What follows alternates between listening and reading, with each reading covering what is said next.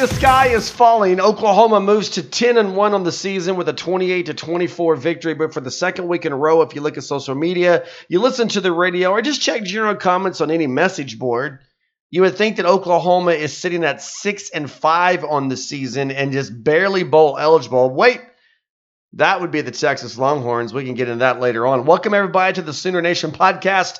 Matt Hofeld along with Rich DeCray. Like I said, Oklahoma 28-24 over the TCU Horned Frogs. TCU falls to 5-6 on the season, 3-5 in conference. Oklahoma 7-1 in conference. The good news is, with Bedlam still on the horizon, Oklahoma has already locked their spot in the Big 12 championship game. It will, in fact, be a rematch between the Baylor Bears and the Oklahoma Sooners. And if you're Oklahoma, you've got to like the side that you are on in that matchup because, as we discussed previously, Baylor gave everything Oklahoma had. This was an undermanned Oklahoma team on the road in Waco, and Baylor literally threw the kitchen sink at the Sooners, and it wasn't enough. So you got to be starting. I mean, look, Baylor's got Kansas this weekend. So if I'm Matt Rule, I'm not going to disrespect Kansas by admitting this out loud, but I'm working on Oklahoma and Jalen Hurts and trying to figure something out. And I'm probably calling Gary Patterson for some advice. What's going on, Rich? Oh, not a lot. Is the sky falling? In my opinion, it is not. I do think there's a little bit of an overreaction. There's this, something isn't quite right. We have this expectation when it comes to the Oklahoma Sooners that they will run over teams offensively. But that isn't necessarily happening, and the defense is left on the field for a longer period of time than what you'd think they were because of the turnovers, which I know that we'll get to. And now people are looking for a finger to point. Which direction that goes in really depends on who you ask. But is the sky falling? Absolutely not. Are there improvements that this Oklahoma football team can make? Absolutely. Well, there's one area that they can improve in, and that's just in the area of turnovers. The finger's being pointed in two different directions, and I've got issues with both of them. So here we go. Are you ready to do this? Yeah, let's do it. Here we go. First of all, the finger's being pointed at Jalen Hurts. All right? I admit turnovers are an issue. I have been harping on turnovers. If you remember, going all the way back to the Houston game, I pointed out turnovers. Everyone was talking about good stuff, and I was like, hey, we need to talk about these turnovers. UCLA, we need to talk about these turnovers. All the way through, I was one of the first people on here saying Jalen Hurts is amazing. He's an incredible leader, an incredible athlete. He's the guy you want leading your troops, but the turnovers are an issue. And here we are, 11 games into the season, and guess what? Turnovers are an issue. But let's stop it right there. Can we not just say turnovers are an issue with this team? And for a long time, it was only Jalen Hurts turning the ball over. But then we have CeeDee Lamb with a big turnover in the Iowa State game. We have Jaden Hazelwood with the big turnover in the TCU game. Yeah, Jalen Hurts is contributing to that as well, but he's not alone in the area of protecting the football. Here's my issue. Are we really to the point where we think that Spencer Rattler or Tanner Mordecai is a better option for this football team than Jalen Hurts? Here's what Joe from Anadarko, as I like to say, is going to. Here's what he's going to say. Well, those two guys would probably take better care of the ball. Maybe you're right. Maybe a true freshman down 25 points on the road would take better care of the football than Jalen Hurts. Maybe a redshirt sophomore or whatever Mordecai is. I think he's a freshman now. No, he's a sophomore. Anyway, maybe a younger guy is going to go out there and play against a true freshman in Max Duggan and lead Oklahoma to a 28-24 victory and not turn the ball over as much. Maybe, just maybe one of those two things are going to happen. But do you know what they're not going to do? They're not going to come back from 24 points behind. They're not going to rush for over 1,000 yards. 1,156 yards rushing is what Jalen Hurts has on the season. Kyler Murray didn't do that until he got to the bowl game. He didn't crack 1,000 yards until he got to the bowl game. Only two other quarterbacks have done this quicker or at the same pace as Jalen Hurts. And do you know who those two guys are? No. Okay, let me tell you who the only two. You mean in the country or at the University of Oklahoma? No. Nationally, only two other quarterbacks have reached 1,000 yards rushing by the 11th game of the season. I'm going to guess it's one of the service schools and maybe a Georgia Tech. No and no. Okay. All right. Prove me wrong. 3,000 yard passer, 1,000 yard rusher. Let me clarify a little bit. 3,000 yard passer, 1,000 yard rusher. Only two other quarterbacks. Russell Wilson. No. I got nothing for you then. Johnny Manziel and Lamar Jackson. That's the kind of company that Jalen Hurts is in. And we want to dogpile on this guy, thinking that a true freshman who does have a bright future, by the way, future is way, way bright for Spencer Rattler. You look at these young guys, these receivers that he's going to grow up with at the University of Oklahoma, and you can't help but be excited. But here's the thing. When it comes to the quarterback position, the future is not right now. We've got a quarterback who's in the same company as Lamar Jackson and the same company as Johnny Manziel. Yeah, Johnny Manziel didn't equate as a pro the way Lamar Jackson has, but your professional career and your collegiate career, two different things. Otherwise, Tim Tebow and Jason White were bust in college. We got to jump off this train, and we got to jump off this train in a hurry, because here's what it comes down to. Are you ready for this? Mm-hmm. Here I'm getting to the end of my little. I don't usually start the podcast with a rant, but man, this has just been eating at me since about 11:30 Saturday night. All right, here's what it comes down to. This is the least dominant offensive line that Oklahoma has had in 4 years. In 4 years, this is the least dominant line that Oklahoma has had. This is the most inexperienced they've had at the wide receiver position in 3 years. This is as shallow, when I say shallow, I mean lacking of depth at the running back position in 3 years. And we know the defense, okay? We'll get to that later on. But we know the kind of defense that Oklahoma has.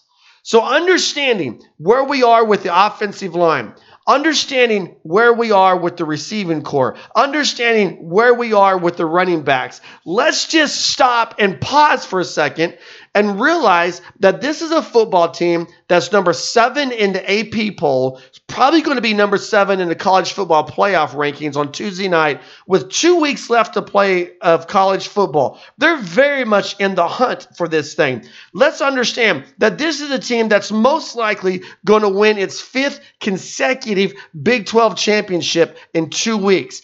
And this offensive line that is the least dominating offensive line in 3 years, by the way, a finalist once again for the Joe Moore Award, the best offensive line in the country. The receiving core that's as inexperienced as it's been in the last 3 years has a Biletnikoff finalist. I know this because I vote for that. And the quarterback, who is not Kyler Murray, who is not Baker Mayfield, but still very talented, is going to be a finalist for the Heisman Trophy. How spoiled are we? How spoiled have we become as a fan base when we win a game to go to 11-1 on the season and it's not good enough because we didn't win by 30 points, because we didn't put up the quote style points, because we're not Georgia who lost to South Carolina but still in the top 4. Oklahoma can only control what Oklahoma controls. And the one thing that they've got to work on, the only thing that this team has to work on at this point is turnovers. That's all they got to worry about. But can we stop crying about Jalen Hurts? We didn't lose the game.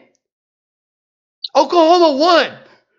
And guess what? I'm getting ahead of myself here. For the 3rd consecutive week, the defense saved the day. Why are we bagging on this defense?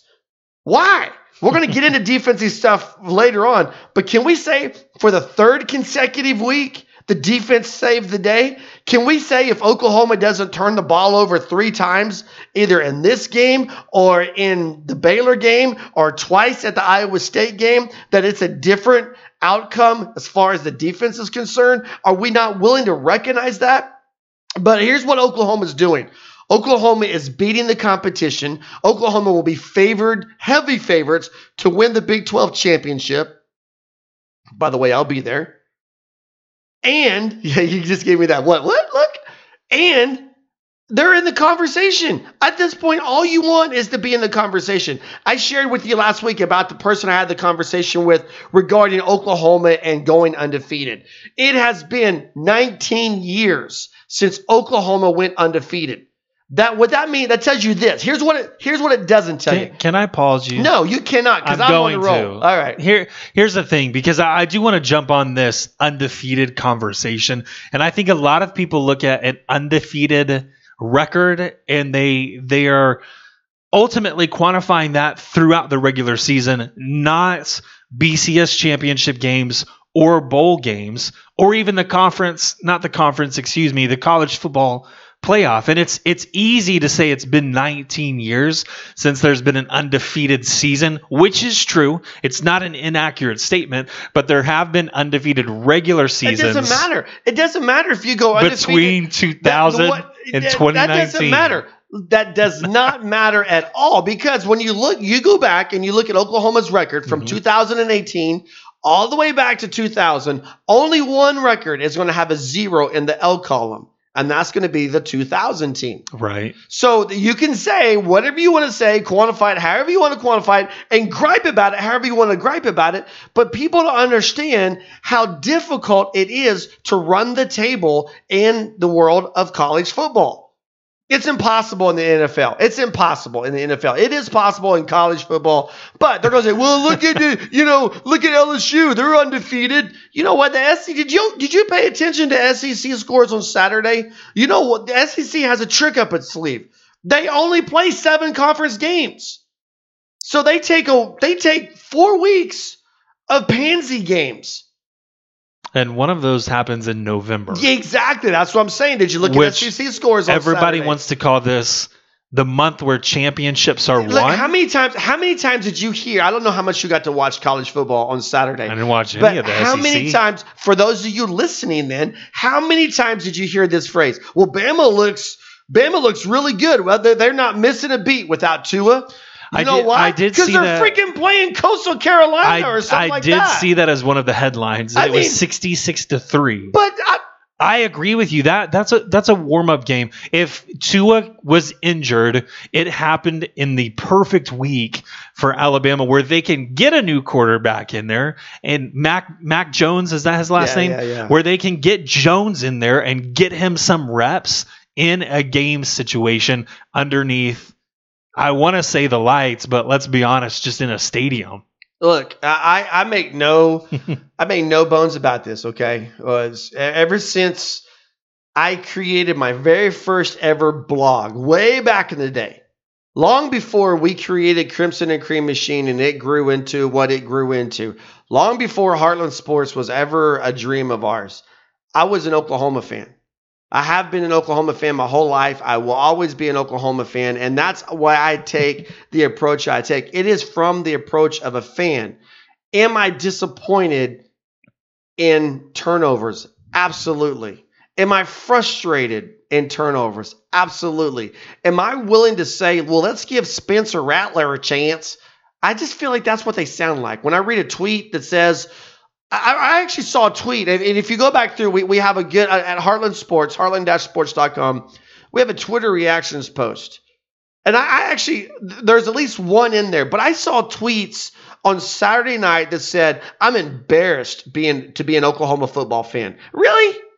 Really? I mean, I would be embarrassed. You could be a Texas fan. That's what I'm saying. I would be embarrassed to be a Texas football fan because, we're back to 6-5. Underachieving this year. Exactly. And you look at the longevity. I mean, this has been a machine running very well for 20 years, going back to 1999. 20 years. This thing has been going. Name me another program in the Big 12 that can say for 20 years we have been relevant. Texas can't say that. Baylor can't say that. You know what? Let's throw in the old guys. Texas A&M can't say that. Missouri can't say that. Those are the guys who thought they were too good for the Big 12. Nebraska can't say that. Colorado can't say that. There is not a team. Alabama can't even say they've been relevant for 20 years. Oklahoma beat Florida State in the Orange Bowl after the 2000 season. Where's Florida State now? Oh yeah, they're looking for their third coach in 3 years. But yeah, we're going to say I'm embarrassed to be an Oklahoma fan. You got to be kidding me with this crap. Oklahoma 10-1 on the season, opportunity to go 11-1, 12-1 with the Big 12 championship, and still has a seat at the table as far as this conversation goes for the college football playoff. Here's what you got to look at. Penn State, out. All right, they're done. Oregon, out. Now, what happens, though, is that also waters down the perception of the Pac-12.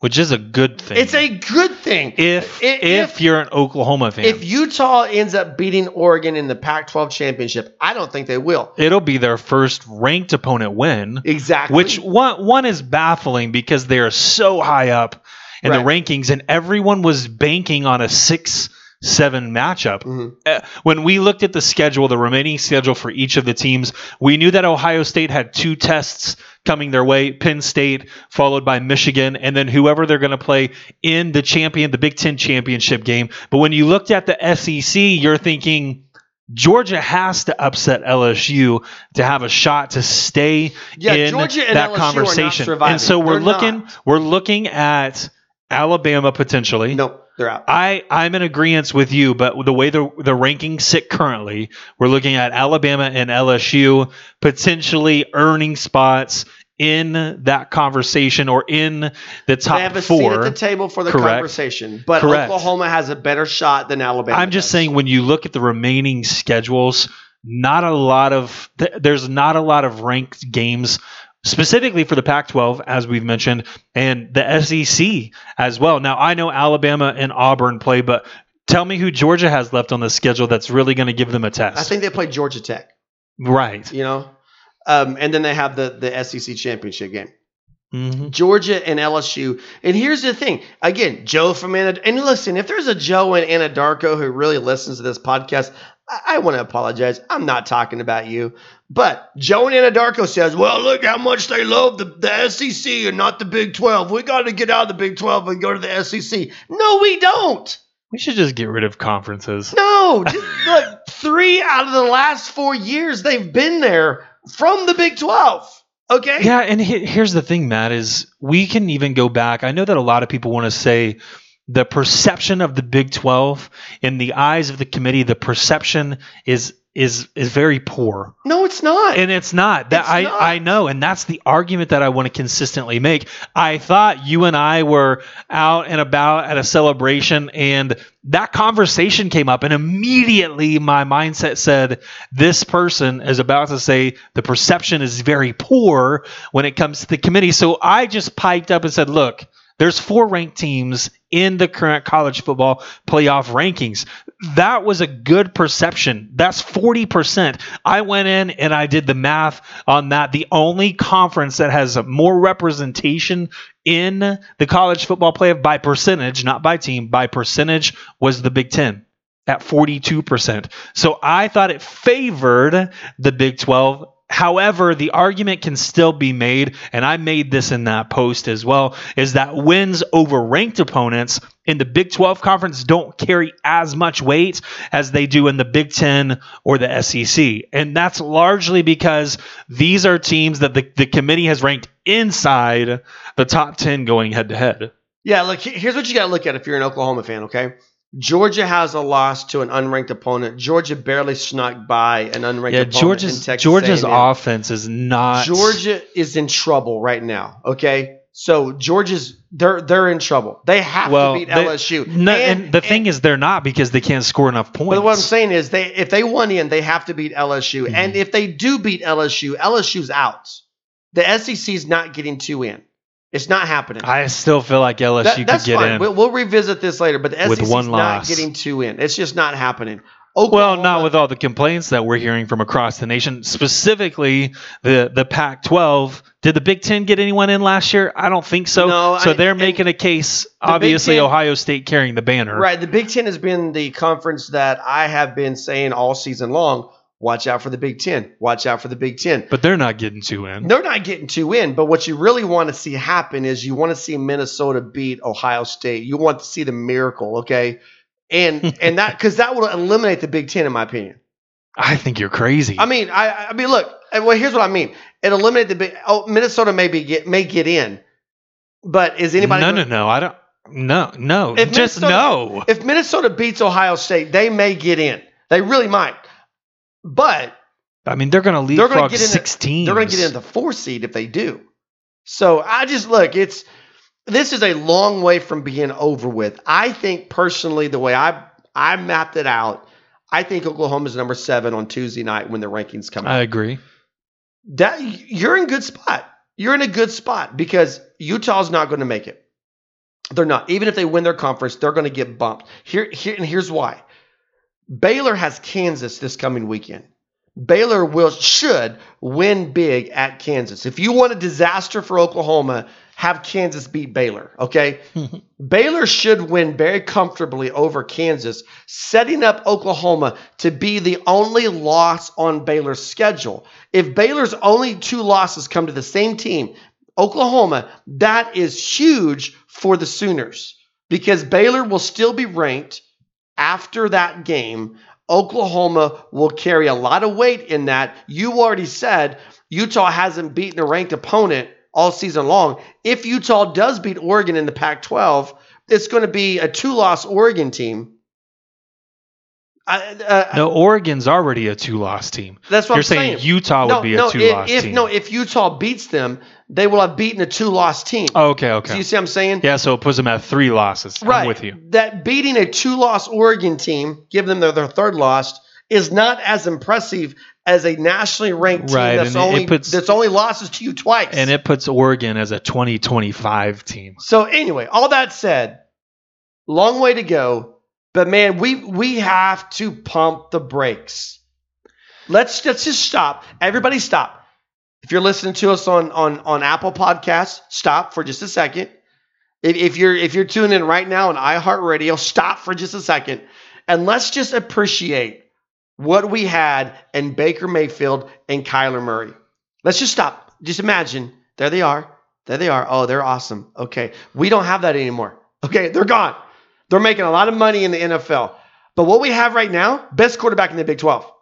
I'm sorry. He's the best quarterback in the Big 12. And he's the best option on this team. He's better than Spencer Rattler. He's better than Tanner Mordecai.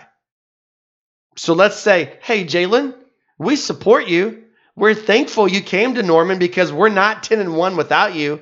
Could you just do a little better job at taking care of the football? Right. That's where we need to be. And this is true, is the one knock against Jalen Hurts has been ball security. And it's something that we've seen in the past 3 weeks consistently.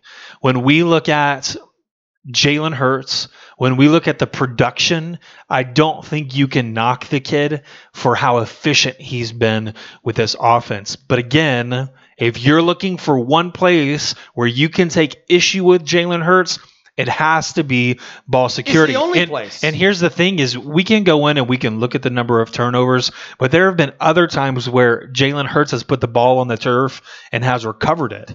Those don't show up as negatively as those that are lost. They're still there, and it is a problem. It's something that can be fixed, but it's something that we're going to have to live with for the time being. Bedlam coming up Saturday night, 7 p.m. kickoff in Stillwater. The week after that, Oklahoma Baylor in the Big 12 Championship. If you want to go to one or both, well, here's your opportunity. Vivid Seats, the top source for tickets for the events that you want to go to. You can sort by price. You can look for seats in the section or the row of your choice, all within the Vivid Seats app. To make things even better, Vivid Seats now has a loyalty program that allows fans to earn credit back. Vivid Seats Rewards is what it's called. You go to the App Store or Google Play and download the Vivid Seats app. Fans are automatically enrolled in the Vivid Seats Rewards loyalty program. Every purchase is backed by a 100% buyer guarantee. From the biggest concerts and the games to the hottest theater shows and more, Vivid Seats has it all. Download the app and join the Vivid Seats Rewards loyalty program today. And here's the best part. We're going to take it a step further for you. When it's time to buy, new users can enter the promo code OVERTIME. That's OVERTIME, OVERTIME. If you enter that code at checkout, you receive a discount of up to $100 on your tickets. Okay, Oklahoma, 24-21 over 28-24. 28-24 over TCU. Look, we've talked about the turnovers, and I think if you look back at this schedule, all right, let's go back. Let's go all the way back to Kansas State. We lost 48-41 in Kansas State. They won 42-41 versus Iowa State. They won 34-31 at Baylor, and they won 28-24 at home against TCU. If you remove the turnovers from all four of those games, it is a completely different story. And we've been talking about the turnovers all season long, but let's just take Saturday night, for example. Okay, you got the pick six. That takes 6 points off the board right there. You got the fumble that turned into a field goal. That takes, extra point. That's 7. That takes 10 points off the board. All right? So that means TCU's got 14 points in this game. You take away Jalen Hurts' fumble, which, by the way, was a great defensive play. The fumble at the goal line, at the 7-yard line. Okay? That's a touchdown off the board. You take away the interception that was thrown to CeeDee Lamb. That's a touchdown off the board. This game could have easily been 42-14. So that's why the frustration level grows when you talk about turnovers. I have it at 49. 49. And here's the reason. I'm just saying, but the point is, totally different game. When you look at the moments that Oklahoma turns the ball over, it's after long sustained drives that had been successful up into the turnover, and it happened in the red zone consistently. I know you're talking about points and how it really paints a different picture of this game and how it potentially plays out, but you give 10 on the turnovers and you give up 21 because I believe Oklahoma was going to score.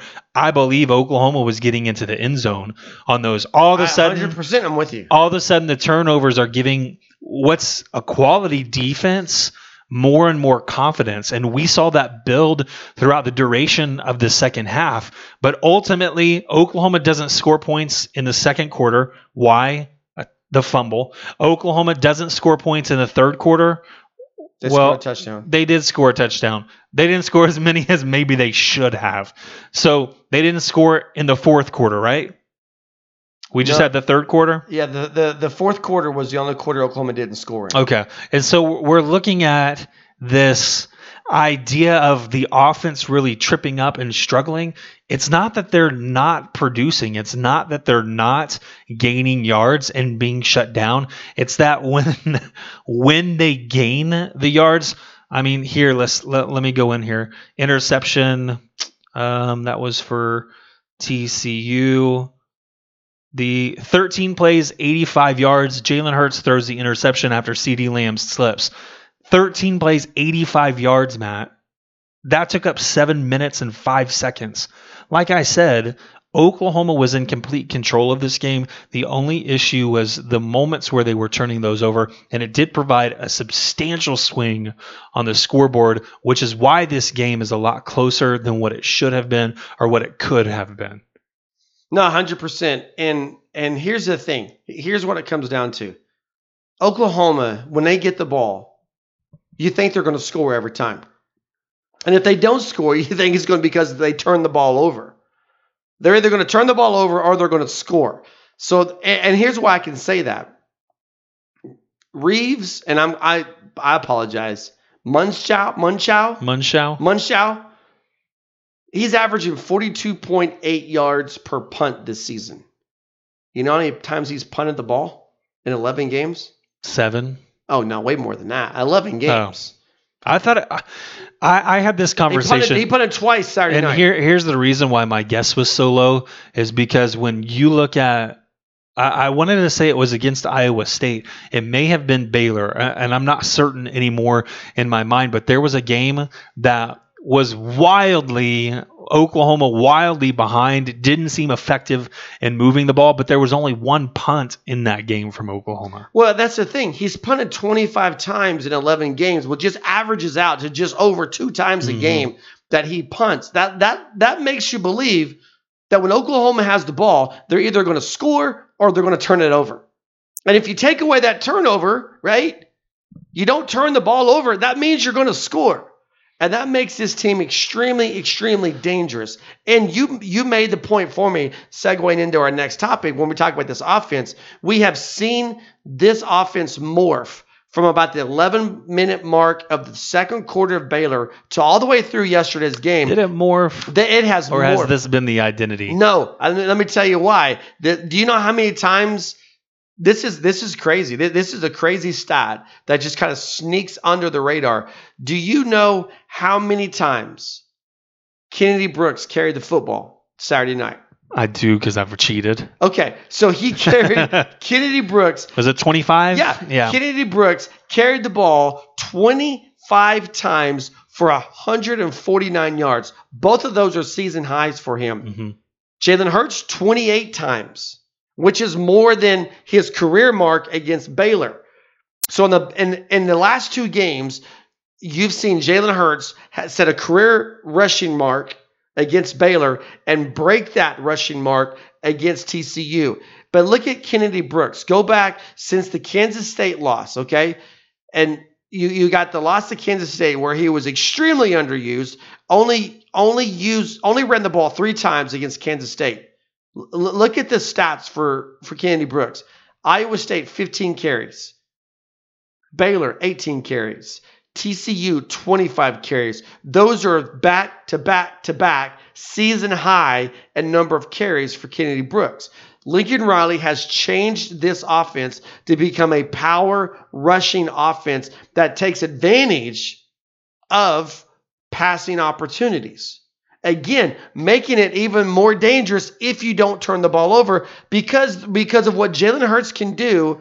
They're able to sustain these 10 to 15 play drives and just lean on a defense. That's why they beat Baylor. They flat wore Baylor out. And one thing should be noted as well, the last 3 weeks, well, even if you want to throw in Kansas State, I would venture to say Kansas State, Iowa State, Baylor, TCU, 4 of the most physical defenses in the Big 12.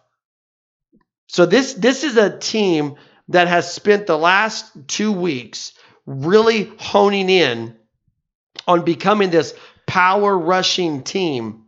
And now they get to play Oklahoma State, who is decent, but Oklahoma State doesn't have the level of physicality that Oklahoma has seen the last 4 weeks.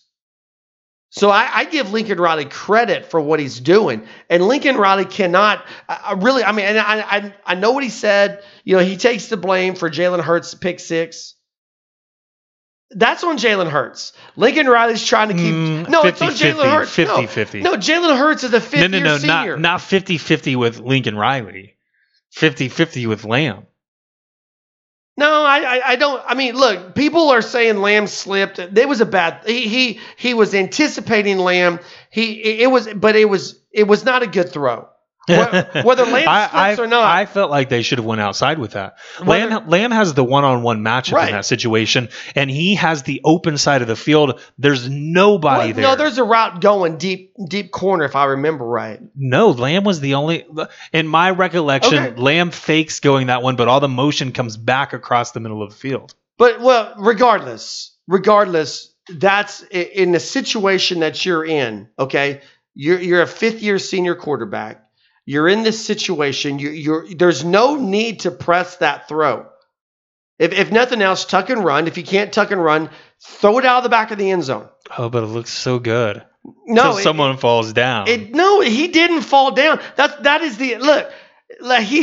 Granted he lost traction, okay, but that is not, in my opinion, Okay, I've coached football, I've played football, never at this level, but in my opinion, that is on the quarterback.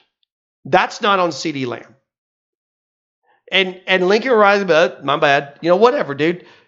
Don't make the throw. You don't have to. This is where it's on the quarterback.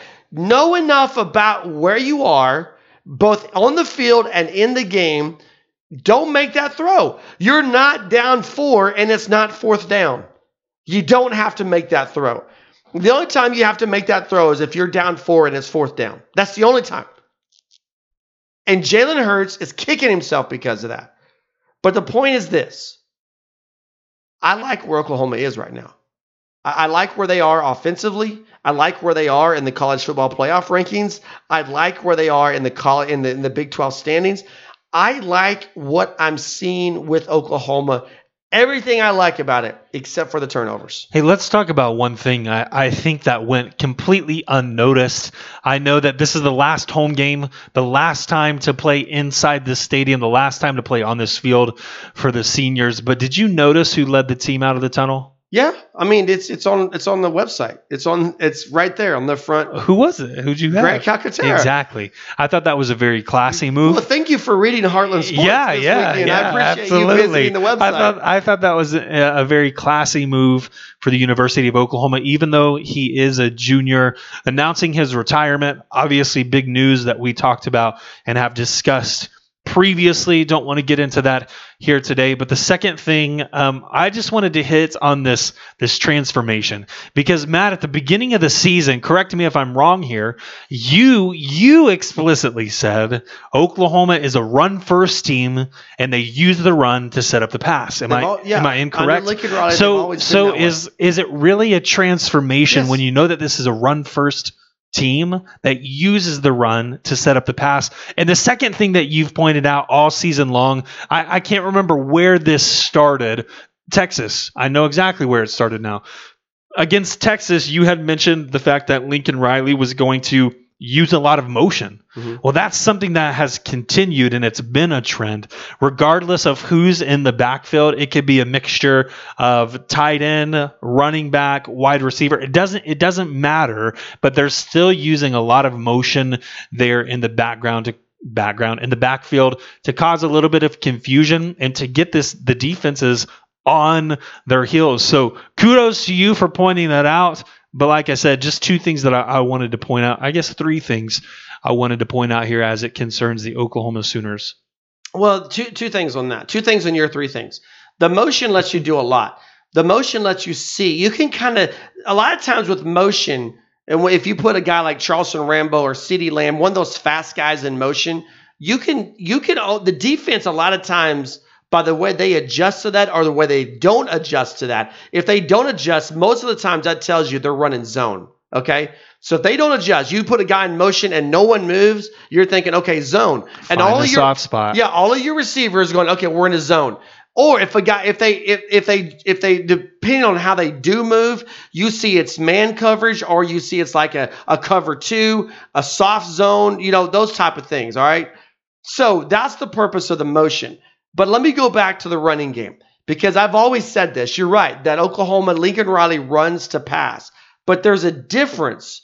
There's a big difference in running to pass and running for power, okay? And when you're running for power, what you're trying to do is you're just trying to wail on this defense. Look at the personnel that they used. Ramondre Stevenson, Kennedy Brooks. At one point on Saturday night, you had Jalen Hurts and three backs. You had the diamond formation or the inverted wishbone, whichever way you look at that. What is that set up for? That is set up because whether you watch, go back and watch it. You got two running backs, three running backs, or is Jalen Hurts and one running back? The point of the play is this: whether you have the ball or not, you're hitting somebody. So when Ramondre Stevenson and Kennedy Brooks in the backfield at the same time, Kennedy Brooks may get the ball, but Ramondre Stevenson is hitting somebody. Which I loved using him as more of a fullback entity, but knowing he has the propensity to carry the ball regardless of who's in the backfield with him. Ramondre Stevenson is a guy you have to account for that could be the ball carrier in any situation. Well, and that's the point I'm making. And even in that diamond formation, when Jalen Hurts keeps it, watch him.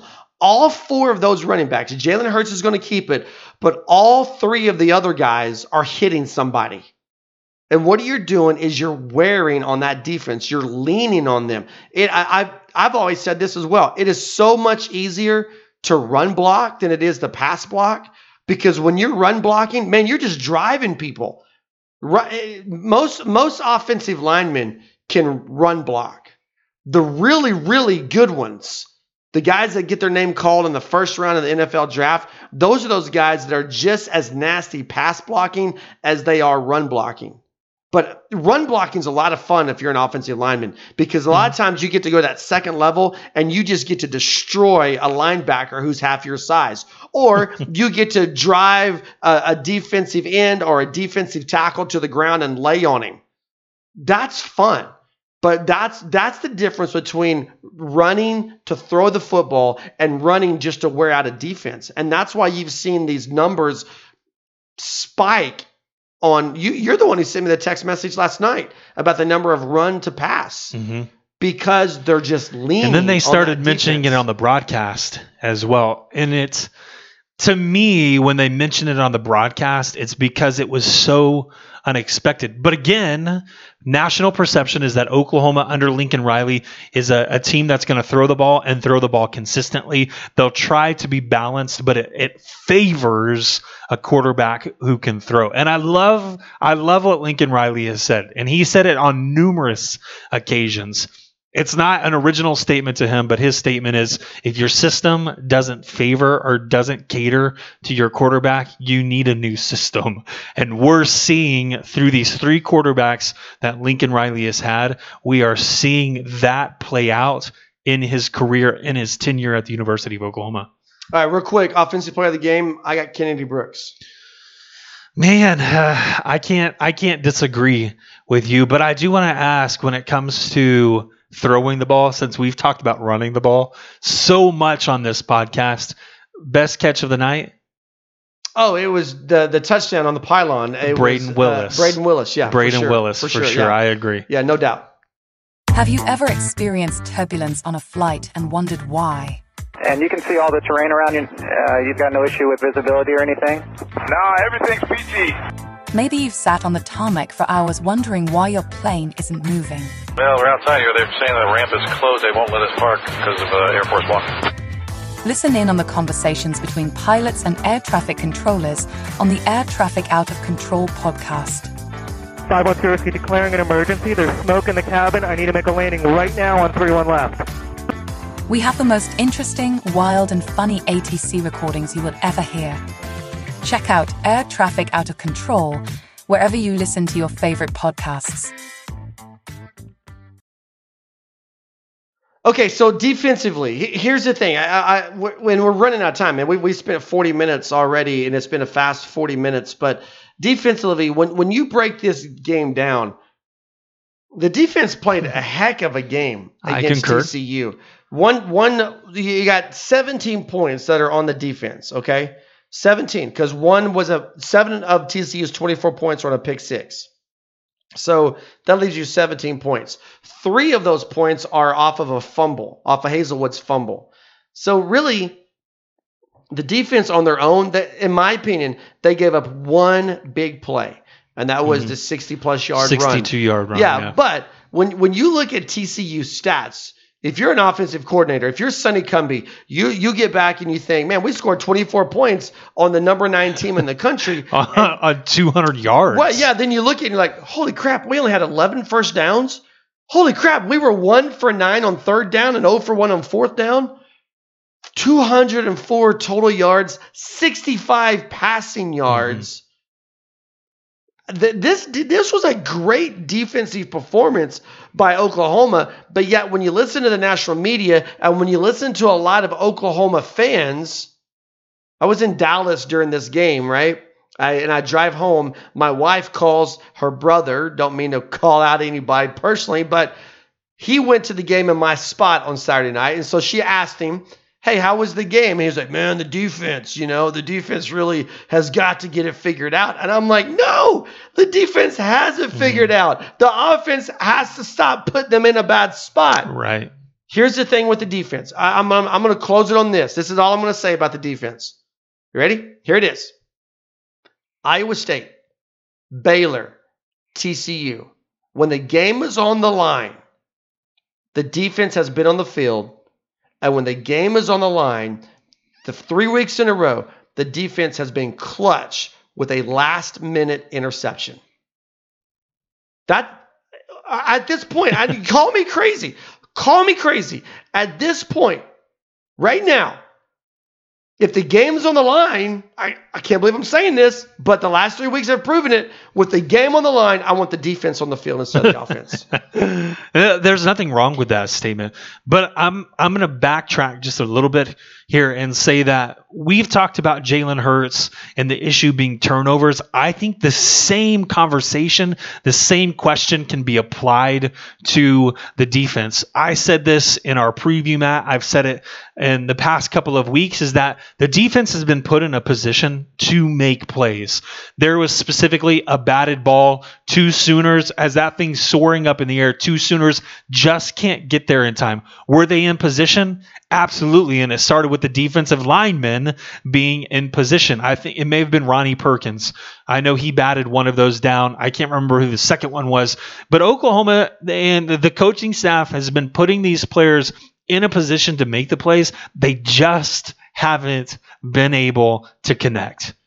And it goes without saying that turnovers, we said this leading up to the game, that Oklahoma couldn't lose the turnover battle and have a good outing or a dominant outing or even expect to win the game. I think we saw that play out, it being a 4-point game. You lose 3 turnovers, you gain 1 to end the game, essentially. But Oklahoma, I see the progress. I just don't see the finish. And I said this last week. It's not how you start, it's how you finish. Oklahoma has to find a way to gain turnovers from opposing offenses. I don't disagree with what you're saying, but they're closer now than they were in September. No, I agree. I just mentioned the last 3 weeks, and this defense, what Alex Grinch is doing is incredible to me. Because I'm the guy on record saying you're going to have a turnover in personnel on the field before it really, really takes hold. But I think I still stick to my guns on that a little bit. But look at Buki, for example, okay? That was a heck of a play. Yes, it was. This is the guy that we just wore him out a year ago. He got pulled in the West Virginia game. I think he's redeemed himself. 100%. He's got the pick 6 earlier in the season. Mm-hmm. That was not a give. That wasn't the best opportunity for interception we've seen in the last 2 weeks was the one that Nick Bonito dropped. And all right, the first one that hit him right in the hands. Nick Bonito, diving play on the ball to get it. Buki, diving play on the ball to get it. You're seeing what Alex Grinch is doing and saying, guys, when the opportunity comes, here's the gamble, here's the risk. Because both of those times, Buki misses it, Bonito misses it, it's probably going to be a pretty good gain for the offense. So they're getting there. Obviously, the number they want is 2. And we've not seen them hit that mark very much through the season. But the one that they've gotten, and really the Iowa State, that doesn't even count as a turnover. That counts as a failed 2-point conversion. But the point is, the one that they've gotten the last 3 weeks has been the one that they needed. And I'm okay with that. I can't disagree with you, but still, Jalen Hurts Spencer Rattler and let's fire Alex Grinch and bring back Mike Stu. I'm sorry. I have no Twitter issues. has worn me out, man. Twitter has just flat worn me out. I have no issues with the defensive performance on Saturday. You've mentioned the one big break that one big play that slipped behind this Oklahoma defense.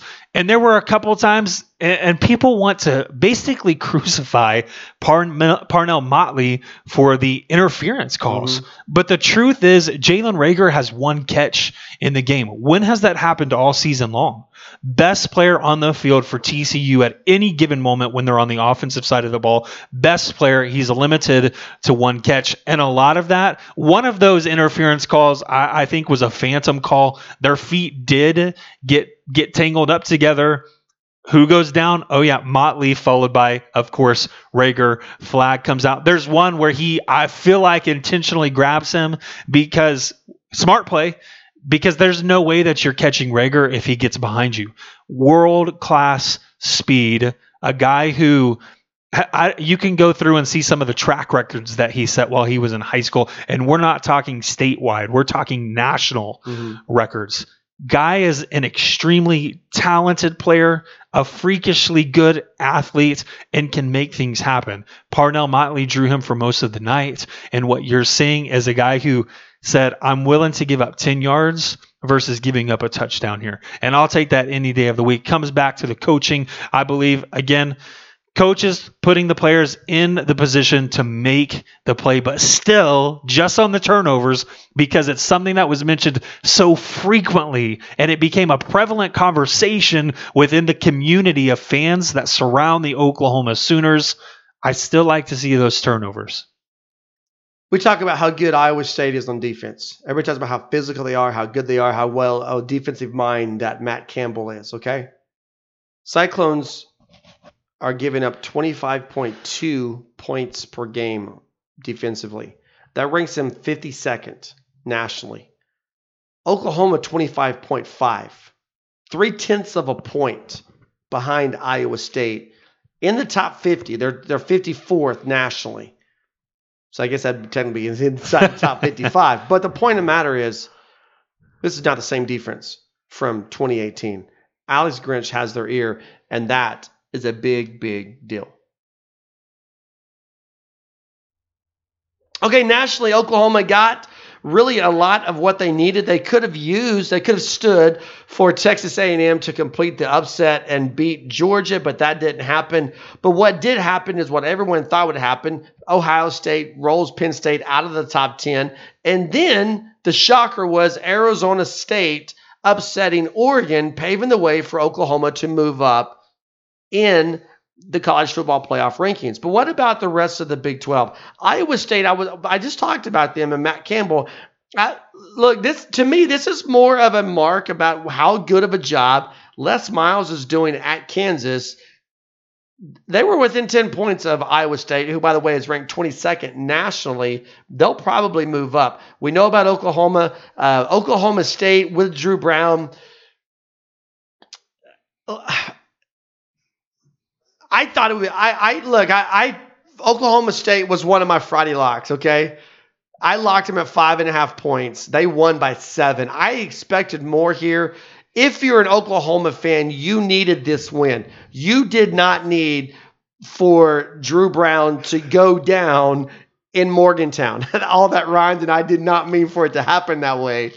The Cowboys outscore the Mountaineers 10-0 in the fourth quarter to win 20-13. Chuba Hubbard held to just 106 yards. If I'm Mike Gundy, that bothers me just a little bit more than it should possibly. But I think you look at chemistry that Spencer Sanders had with some of these receivers, and Brown isn't there. Now, here's what you're excited about when I'm talking about this Oklahoma defense, and we'll clearly get into more Bedlam coverage later on in the week. But Jarret Doege, you remember his brother played for Texas Tech, 307 yards through the air on this Oklahoma State defense. Keep this in mind. Go back to what I said. Look at the 4 defenses that Oklahoma has played over the last month. 4 of the most physical defenses in the Big 12. I think you're going to see Oklahoma move a lot more fluidly, if that makes sense. You're going to see more success. I think you're going to see the return, so to speak, of the Oklahoma offense against Oklahoma State in Stillwater. If they keep this ground and pound offense, that's going to bode well for Oklahoma. Kansas State, 3-point winner over Texas Tech. The Red Raiders will not go bowling. Neither will the West Virginia Mountaineers. Texas goes down in flames at Baylor. Again, something Oklahoma fans needed to happen. Baylor number 14 right now in the college football playoff rankings just by the logo of the team that they beat. They're going to get a little bit of a boost, I believe, on Tuesday night, which is good for Oklahoma. Let's pause for a minute because I know we're getting close to the end of our allotted time here. Let's pause for just a minute and let's just think about the current state of Texas football. This is the team that won the Sugar Bowl a year ago, and that was the marker. That was the indicator that they were back. A lot of people, now that we're near the end of November, a lot of people don't remember that Sam Ehlinger was picked over Jalen Hurts as the first-team All-Big 12 quarterback. Now, I don't even know if Sam Ehlinger is going to be anything more than honorable mention as far as the quarterback play in the Big 12 this year. He maybe will be second team, but I think there's just as good of a chance he's honorable mention as there is he's second team. You got players entering the transfer portal. Now, that happens everywhere. It happens at Oklahoma. You got recruits decommitting, and that happens everywhere. It happens at Oklahoma. But if you're Tom Herman, sell me on your program right now. I can't. So who's the fall guy? Someone has to get fired at Texas right now. You cannot look. They're going to win. They're playing Texas Tech. So Texas Tech. This is going to be their bowl game. All right, this will be Texas Tech's bowl game. But Texas is going to beat Texas Tech. So you're going to be 7-5, and you're going to go somewhere around the Alamo Bowl. How are you going to sit there as a recruit and listen to Tom Herman explain to you how a year ago we won the Sugar Bowl, how we were picked to challenge Oklahoma in the Big 12 championship game, but yet Baylor kicked our butt and Iowa State kicked our butt, and we barely beat Kansas. Oh, by the way, Oklahoma kicked our butt. We're 7-5, but we're back. I mean, I'm not. People think I'm making fun of Texas right now, but I'm legitimately going. There's got to be a fall guy here. I think it's Todd Orlando. I think the defensive coordinator's gone. Someone has to lose their job, and Tom Herman. That water will be boiling if they don't win the Alamo Bowl or wherever they end up. It will be a boiling hot seat, literally, for Tom Herman. But someone's got to go, right? I would think so at this point in time. I don't know who that's going to be. Truth be, I feel as though this is a team that has all but given up on the season, on Tom Herman as a coach. Whether that continues forward, I don't know. But the reality of the situation, when we look at Texas and the state of recruiting, is this is something that I feel like is dated back even before Tom Herman, was they've got to get a true quarterback in there. And if they want things to turn around, if they want to challenge Baylor, one of the better defensive teams statistically, and I think they've proved it, their worth on the field, but statistically, top defense, you look at TCU, you look at Iowa State, all three of those are losses for Texas. And I think it's a large part, no running back this season. So everything falls on the quarterback. And Sam Ehlinger, tenacious player, plays with an edge all the time, is a guy you know will never quit. But the reality is, not a quarterback. Effective, yes, in the right offense. But when we look across the nation and we talk about prolific quarterbacks, I don't think Jalen Hurts really fits that, but the stats say otherwise. I don't think Sam Ehlinger really fits that. The guys I'm looking at are the Brock Purdy's of the Big 12. Yeah, and the that's Charlie who I Brewers think may be second, of the Big 12. Well, Charlie Brewer, as where I was going. Charlie Brewer is going to be second team All Big 12. In my opinion, I think you're going to have Jalen Hurts and then Charlie Brewer. That's what I'm saying. Sam Ehlinger, honorable mention at best, in my opinion. I know how I voted, but look, I mean, I don't know. It's just a culture thing. So, well, that's the point. Thank you. That's the point. Charlie Strong comes to Austin, Texas, as one of the hottest coaching candidates in the country, leaving a Louisville program that he built, Lamar Jackson, so forth. All right. He comes and it Teddy is Bridgewater. It is a Teddy Bridgewater. It is a, thank you. It is a disaster. Okay. It's a disaster for his time in Austin. He's gone. Tom Herman, hottest coaching candidate in the country, goes there. How has it been better? It hasn't. But yet. One season. Well, okay. You won the Sugar Bowl. Okay. Good for you. Right, but you have to sustain that level of success. That's the point I'm making. Like I said, it's just the culture. It is a and we've been saying this for a long time. Totally a cultural issue, and they got to have a coach who can change the culture. And I feel like Tom Herman has become more of a victim of the culture, means that he's kind of rolling into it and becoming a part of it, than he has been a guy who changes the culture. Hey, it is Bedlam week, Oklahoma State Saturday. We'll be back later on in the week to preview it. We can't do it on Thursday because Thursday is kind of a national holiday thing around here that we gotta go eat some turkey and go into a tryptophan coma afterwards. Hey, do you know why Oklahoma State can't make ice? No, tell me. The kid who had the recipe graduated. Boomer Sooner, everybody. Happy Thanksgiving. Enjoy your week. Hopefully it's a short work week for you. We will be back sometime soon to preview Bedlam.